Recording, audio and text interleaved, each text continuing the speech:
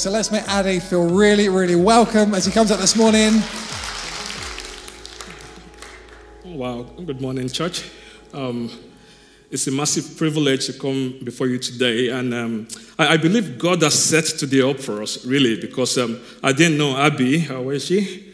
I didn't know Abby was going to be speaking on prayers in terms of God gifts, but I knew she was going to be speaking on prayers, and I was going to be speaking on prayer, and for some reason, I found that my prayer, my talk, was being geared towards speaking about the help of the Holy Spirit, this gift from God. So I know that God is making that gift available to someone today. I don't know who it is, but that gift is there. Amen. So I'll start by reading from Ephesians chapter 6, and I'll be reading from verse 18 through 20. It says, "And pray in the Spirit on all occasions, with all kinds of prayers and requests. With this in mind, be alert and always keep on praying for all the Lord's people. Pray also for me, that whenever I speak, words may be given to me, so that I will fearlessly make known the mystery of the gospel, for which I am an ambassador in chains. Pray that I may declare it fearlessly as a shield." Paul was writing to the Ephesians here, and he used the word pray, pray, pray. He started by saying, pray in the Spirit. Then he says, pray for me. Pray that I may speak fearlessly. Now, prayer is the means through which we commune with God. Like I said, everything is nicely set up for us today. The choir sang, we have a good, good Father. Amen? Abby said, we have a Father who wants to give us this gift. Praise the Lord. And prayer is the means through which we communicate with our Father. There is nothing we cannot bring before this Father. The Bible says we have a Father that has the desire, the pleasure to give us the good of His kingdom. This is the Father we serve. Praise God. And we can bring anything before Him in prayer. Anything is on the table. Jesus Christ says, if my word abide in you and you abide in me, you can ask anything. Anything.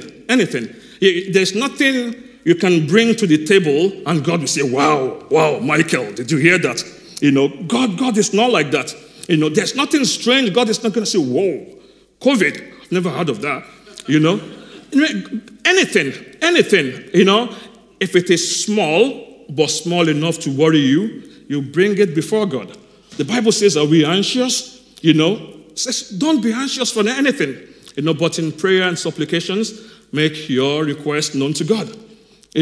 Are we about to give up because things are not working for us? Maybe we've tried praying a bit. We've spoken with people, things are not working. The Bible says we ought to always pray and not give up. Why? Because our Father will come to our aid quickly. Are we feeling unwell? Maybe the diagnoses are not good or just a little bit under the weather. The Bible says pray because we have a Father that is interested in us. The Bible says pray because the prayer said in faith will make the sick well. And apart from all these benefits of praying, we can also use prayer as a weapon. The Bible's given us this spiritual weapon of prayer to use in our spiritual battles. We can bring the word of God, the Bible, the passage we read. Before the verses I read, Paul was describing the armor of God. And he was talking about the sword of the Spirit, the shield of faith. And we can put this weapon into action in prayer. When we bring the word of God, when we pray the word of God in prayer, we're using the shield of the sword of the Spirit, to ward off the attacks of the enemy. We can stand on the promises of God to banish doubts, knowing that God is faithful. God keeps His promises. Like Rich said, we have a God. We have a high priest, Jesus in heaven. It can relate with us. It can sympathize with us. And He wants us to come before His presence. He wants us to come with confidence so that we can obtain help and mercy in times of need. So we have this invitation, right? We have this invitation to come to God. We all know that when we pray, the Bible says the prayer of a righteous person is effective and powerful. But for some reason, I will admit it, for some reason, we still struggle to pray. Last week, I had to book my prayer slot, right? I looked through the time, and I could only find middle of the night. And I said, oh no, there's no way I'm going to be able to do this. I'll be very busy in the morning. You know, you love your sleep out there. You can't just set an alarm and wake up. You know, I knew that there's something good about it. You know, to come before God and pray for the church, pray for your families, pray for the nation. But there's something in us. There's something in us that's just missing. And that's what I want to talk to us today. And that is the gift of the Holy Spirit. When I was preparing this, a famous phrase by a famous preacher came to mind. It says, it takes a spiritual appetite to enjoy a spiritual meal. Right? It takes a spiritual appetite to enjoy a spiritual meal. So I will say it takes the gift of the Holy Spirit. It takes the help of the Spirit of God for us to prevail in prayer. So how does the Holy Spirit help us? One, the Holy Spirit helps us through the regeneration of our spirit. I will explain further in a bit. Two, the Holy Spirit helps us by empowering us to overcome the sinful nature. And thirdly, the Holy Spirit helps us to pray according to the will of God. I'll take the first point. Through the regeneration of our spirit. God is spirit, and those who worship him must worship him in spirit and in truth. You know, sinful human in our old nature, it is just impossible to approach God. Again, like I said, God has set today perfectly well for us. The lady came up here and talked about the bridge, right? Jesus has bridged that gap for us. The Bible says there is only one way to God, and no one goes to God unless you go through Jesus Christ. It says, I am the way, the truth, and the life. No one comes to the Father except through me. Now, Jesus is the bridge. He's bridged this gap between sinful human and a very holy God. So before we even think of accessing that Father, before we can even have the privilege of saying, our Father who is in heaven, we have to accept the work of Jesus Christ, what is done on the cross. He has died for us. He has paid that sin that puts a separation between us and God. Jesus Christ has paid that debt. Amen? So when we accept Jesus Christ, the Spirit of Christ comes to live on the inside of us. That's the gift that Abby was talking about. That Spirit, the Bible says, makes us children of God. I mean, you cannot be, unless you are a child of God, that is when you can say, our Father who art in heaven, right? You have to be a child to call him a father. So I will say to anyone who is longing to have the benefits that prayer affords us, that you need to accept Christ as your Lord and Savior. That is the first step. And once you've made a decision, you humble yourself before God. You say, I know that in my sinful nature I cannot come before you, and I accept the sacrifice you've made for me. You will receive the Spirit. The Spirit of Christ will come and dwell in you, and that makes you a child of God. Amen? The second way the Spirit helps us is by empowering us to overcome the sinful nature. Once we have accepted Christ in our lives, we have the Spirit of God living on the inside of us. The Bible says we are a new being. However, we still have a challenge. We have the old nature. That old nature that said to me on Monday, said, that day you need to work, tomorrow you have important things to do. You know, I mean, there was a wrestle, there was a loud noise in my head. No, you can't do that. You have to do school runs. You have to log in early. You need your sleep. You know, you're going to get grumpy in the morning. That's the old nature screaming at us. You know, and the Spirit helps us. You know, we need the Spirit of God to develop this spiritual appetite for prayer. I mean, this same problem was evidenced in the lives of the disciples in Gethsemane. On the night that Jesus Christ was arrested, he took his disciples with him. After having the Last Supper, he took his disciples with him. And they went to this garden to pray. It was the most difficult night of his human life. I mean, Jesus Christ described it this way. He said, my heart is sorrowful to the point of death. And it was really, really very sorrowful. So he took his 12 disciples, and then from the 12, he took another 3, Peter, James, and John. And he said, you know what? I'm really, really very sorrowful. I want you to pray with me. Then he left them and went further. So he went on to pray. When he came back after an hour, what did he find? Did he find his friends praying? No. He found his friends sleeping. They were fast asleep. Can you imagine the most difficult night of your life, and you sent to your closest friend, said, pray with me? And it wasn't that they were hypocrites. It wasn't that they were not willing to pray.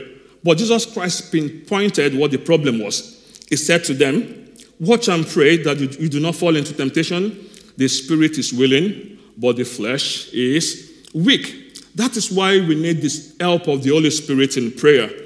Paul described the problem also this way. He said, for the flesh desires what is contrary to the spirit. When you talk about the flesh, you're talking about the sinful nature of humans.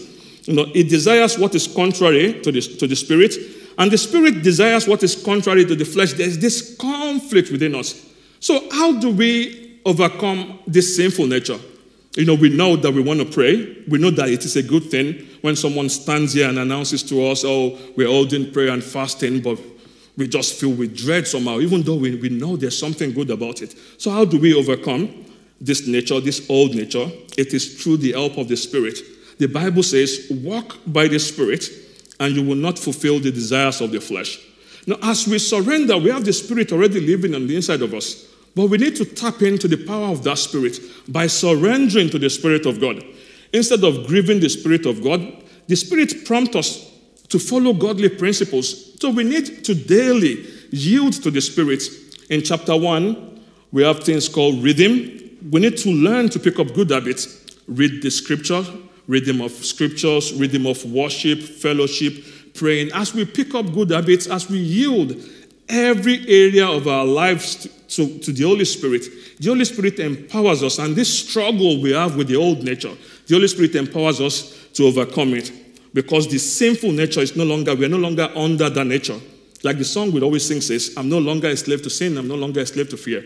But we need to yield to that Spirit that comes into us at salvation. And finally, how does the Holy Spirit help us in prayer? The Holy Spirit helps us by helping us to pray according to the will of God.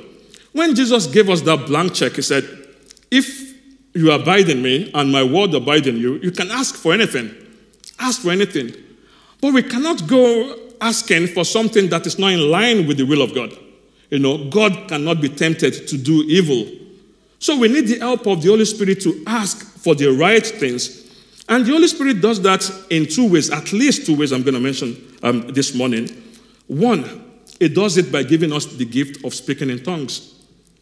If we have the gift of speaking in tongues, we can be assured that anytime we put that gift to use, we are praying according to the will of God. Anytime. Sometimes we are praying about something that are needful, because how do we know what to pray for? Like what we want, is it really what we need? But when we put the gift to use, the gift of speaking in tongues, it helps us to pray the mind of God. The mind of God for us, the mind of God for the church, the mind of God for our nation. And we discover we are praying in the perfect and pleasing will of the Father. Another way the Holy Spirit helps us, because someone might be saying, well, I don't yet have the gift of speaking in tongues. Does that mean the Holy Spirit cannot help me in prayer? Absolutely not. The Holy Spirit can still help us by guiding us into the truth of Scripture. This happened to me a few years ago. At work, I'd been working in a particular place 15 years. It was very stressful. I was looking for a way out. I couldn't find a way out. Then an opportunity came. It was announced to everybody. It said there's an opportunity opened to everybody. So I went and said, okay, I want to take advantage of this opportunity, something I've been looking forward to. And they said no. Even though they said yes to so many people, they said no. So I went home very, very sad. I was extremely sad. I remember driving home that night, crying on the A40. I got home, I prayed. I was encouraged a bit. Then I took a friend of mine, a colleague, and we went to my line manager. I said, okay, I still want to take advantage of this opportunity. These are my reasons. Again, they said no. I involved the union. They went to the most senior manager, said to them, they would like to take advantage of this opportunity. Can you reconsider? They said no. So I was so aggrieved in my spirit, I started praying for a way out. I said to God, God, I cannot stay in this place. Just give me another job. And I was praying, I was depressed, just asking for God, I know they will never say yes, just give me. As I was praying, a Bible passage dropped in my mind. It was the story of Moses and Pharaoh. Moses had gone to Pharaoh, said, God says, let my people go. And Pharaoh said, yes. I actually opened up that scripture to make the impression very deep on my heart. I opened up that scripture and I read the number of times Moses went to Pharaoh, and Pharaoh kept saying, no, no, no. I mean, to the ordinary ears and eyes, that looks like that is a solid no. Nothing is ever going to change. In fact, at one particular time, Moses said, Pharaoh said to Moses, he said, if I see you again, I will surely kill you. So the Bible said, but we know how the story ended. Pharaoh did not have the last say. So by guiding me into that scripture, I was able to change my prayer from God, just take me out of this place, to God, give me the perseverance of Moses. God, do what you did for Moses. And a month passed, 6 months, 8 months, nothing happened. About 10 months down the line, I received a text message. They say, Ade, the line manager has considered, and they're going to give you what you asked for. So the Holy Spirit guided my prayer thoughts. I was praying for God to take me out of that problem, but God wanted me to persevere and to stay in that particular place. So the Holy Spirit can guide us into truths like this in the Bible to help us pray according to God's perfect will for our lives. I'm going to close by encouraging us to remember that we have a Father that is willing. God is not a reluctant God. He is willing. He's made himself available to us. He is willing to help us. And I want to ask us that through the Spirit of God that he has given us, to submit fully to this gift of the Spirit, to commit our ways to him daily. He says, pray in the Spirit at all times. It doesn't matter where we are, at work, on the bus, on the train, while we take walks, to pray and ask God. And as we pray, I believe that the prayers said in faith will be answered in Jesus' name. Amen. Amen.